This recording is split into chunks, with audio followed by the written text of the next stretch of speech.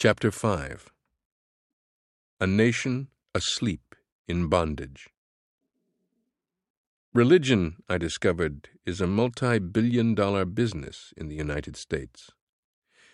Entering churches, I was astonished at the carpeting, furnishings, air conditioning, and ornamentation. Many churches have gymnasiums and fellowships that cater to a busy schedule of activities having little or nothing to do with Christ.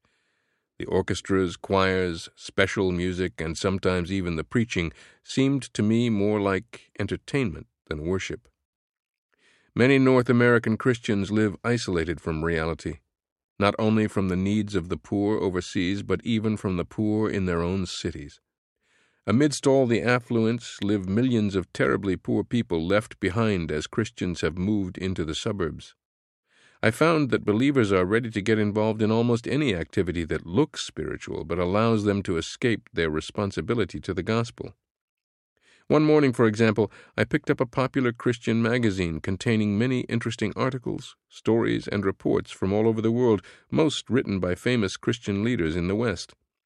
I noticed that this magazine offered ads for 21 Christian colleges, seminaries, and correspondence courses, 5 different English translations of the Bible, 7 conferences and retreats, 5 new Christian films, 19 commentaries and devotional books, 7 Christian health or diet programs, and 5 fundraising services.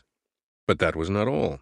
There were ads for all kinds of products and services: counseling, chaplaincy services, writing courses, church steeples, choir robes, wall crosses, baptistries, and water heaters, T-shirts, records, tapes, adoption agencies, tracts, poems, gifts, book clubs, and pen pals.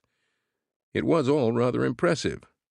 Probably none of these things were wrong in themselves, but it bothered me that one nation should have such spiritual luxury while 40,000 people were dying in my homeland every day without hearing the gospel even once. If the affluence of America impressed me, the affluence of Christians impressed me even more. The United States has about 5,000 Christian book and gift stores carrying varieties of products beyond my ability to imagine, and many secular stores also carry religious books.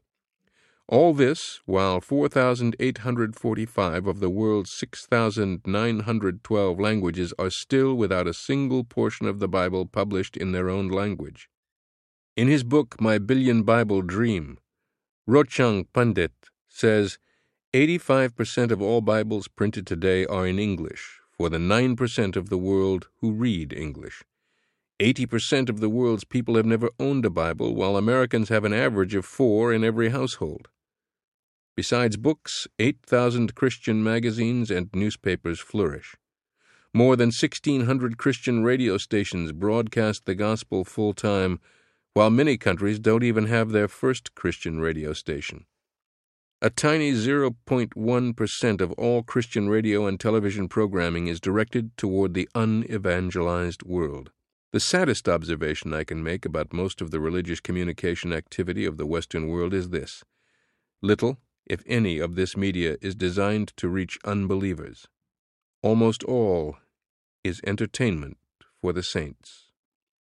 The United States, with its 600,000 congregations or groups, is blessed with 1.5 million full-time Christian workers, or 1 full-time religious leader for every 182 people in the nation. What a difference this is from the rest of the world, where more than 2 billion people are still unreached with the gospel. The unreached or hidden peoples have only 1 missionary working for every 78,000 people, and there are still 1,240 distinct cultural groups in the world without a single church among them to preach the gospel. These are the masses for whom Christ wept and died. One of the most impressive blessings in America is religious liberty. Not only do Christians have access to radio and television, unheard of in most nations of Asia, but they are also free to hold meetings, evangelize, and print literature.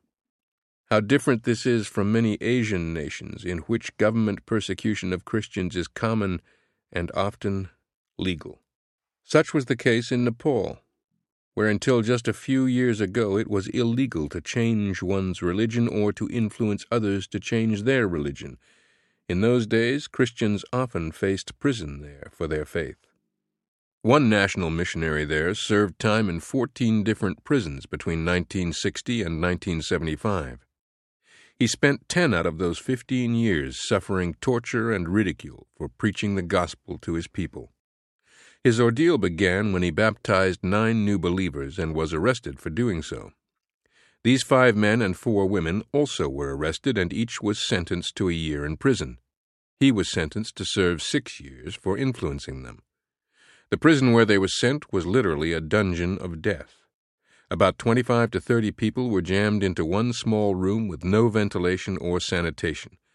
The smell was so bad that newcomers often passed out in less than half an hour. The place where Brother P and his fellow believers were sent was crawling with lice and cockroaches. Prisoners slept on dirt floors. Rats and mice gnawed on fingers and toes during the night.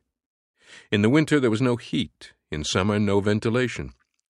For food, the prisoners were allowed 1 cup of rice each day, but they had to build a fire on the ground to cook it. The room was constantly filled with smoke because there was no chimney.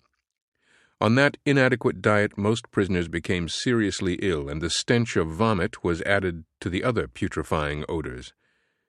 Yet miraculously, none of the Christians was sick for even 1 day during the entire year. After serving their 1-year sentences, the 9 new believers were released. Then the authorities decided to break Brother P. They took his Bible away from him, chained him hand and foot, then forced him through a low doorway into a tiny cubicle previously used to store bodies of dead prisoners until relatives could claim them. In the damp darkness, the jailer predicted his sanity would not last more than a few days. The room was so small that Brother P could not stand up or even stretch out on the floor. He could not build a fire to cook, so other prisoners slipped food under the door to keep him alive. Lice ate away his underwear, but he could not scratch because of the chains, which soon cut his wrists and ankles to the bone. It was winter, and he nearly froze to death several times. He could not tell day from night, but as he closed his eyes, God let him see the pages of the New Testament. Although his Bible had been taken away, he was still able to read it in total darkness. It sustained him as he endured the terrible torture. For 3 months he was not allowed to speak to another human being. Brother P was transferred to many other prisons. In each, he continually shared his faith with both guards and prisoners. Although Brother P continued to move in and out of prisons, he refused to form secret churches. "How can a Christian keep silent?" he asked. "How can a church go underground? Jesus died openly for us. He did not try to hide on the way to the cross. We also must speak out boldly for him, regardless of the consequences." Coming from India, where I was beaten and stoned for my faith, I know what it is to be a persecuted minority in my own country. When I set foot on Western soil, I could sense a spirit of religious liberty. Americans have never known the fear of persecution. Nothing seems impossible to them. From India, I always had looked to the United States as a fortress of Christianity. With the abundance of both spiritual and material things, affluence unsurpassed by any nation on earth, and a totally unfettered church, I expected to see a bold witness. God's grace obviously has been poured out on this nation and church in a way no other people ever have experienced. Instead, I found a church in spiritual decline. American believers were still the leading givers to missions, but this appeared due more to historical accident than the deep-set conviction I expected to find. As I spoke in churches and met average Christians, I discovered they had terrible misconceptions about the missionary mandate of the church.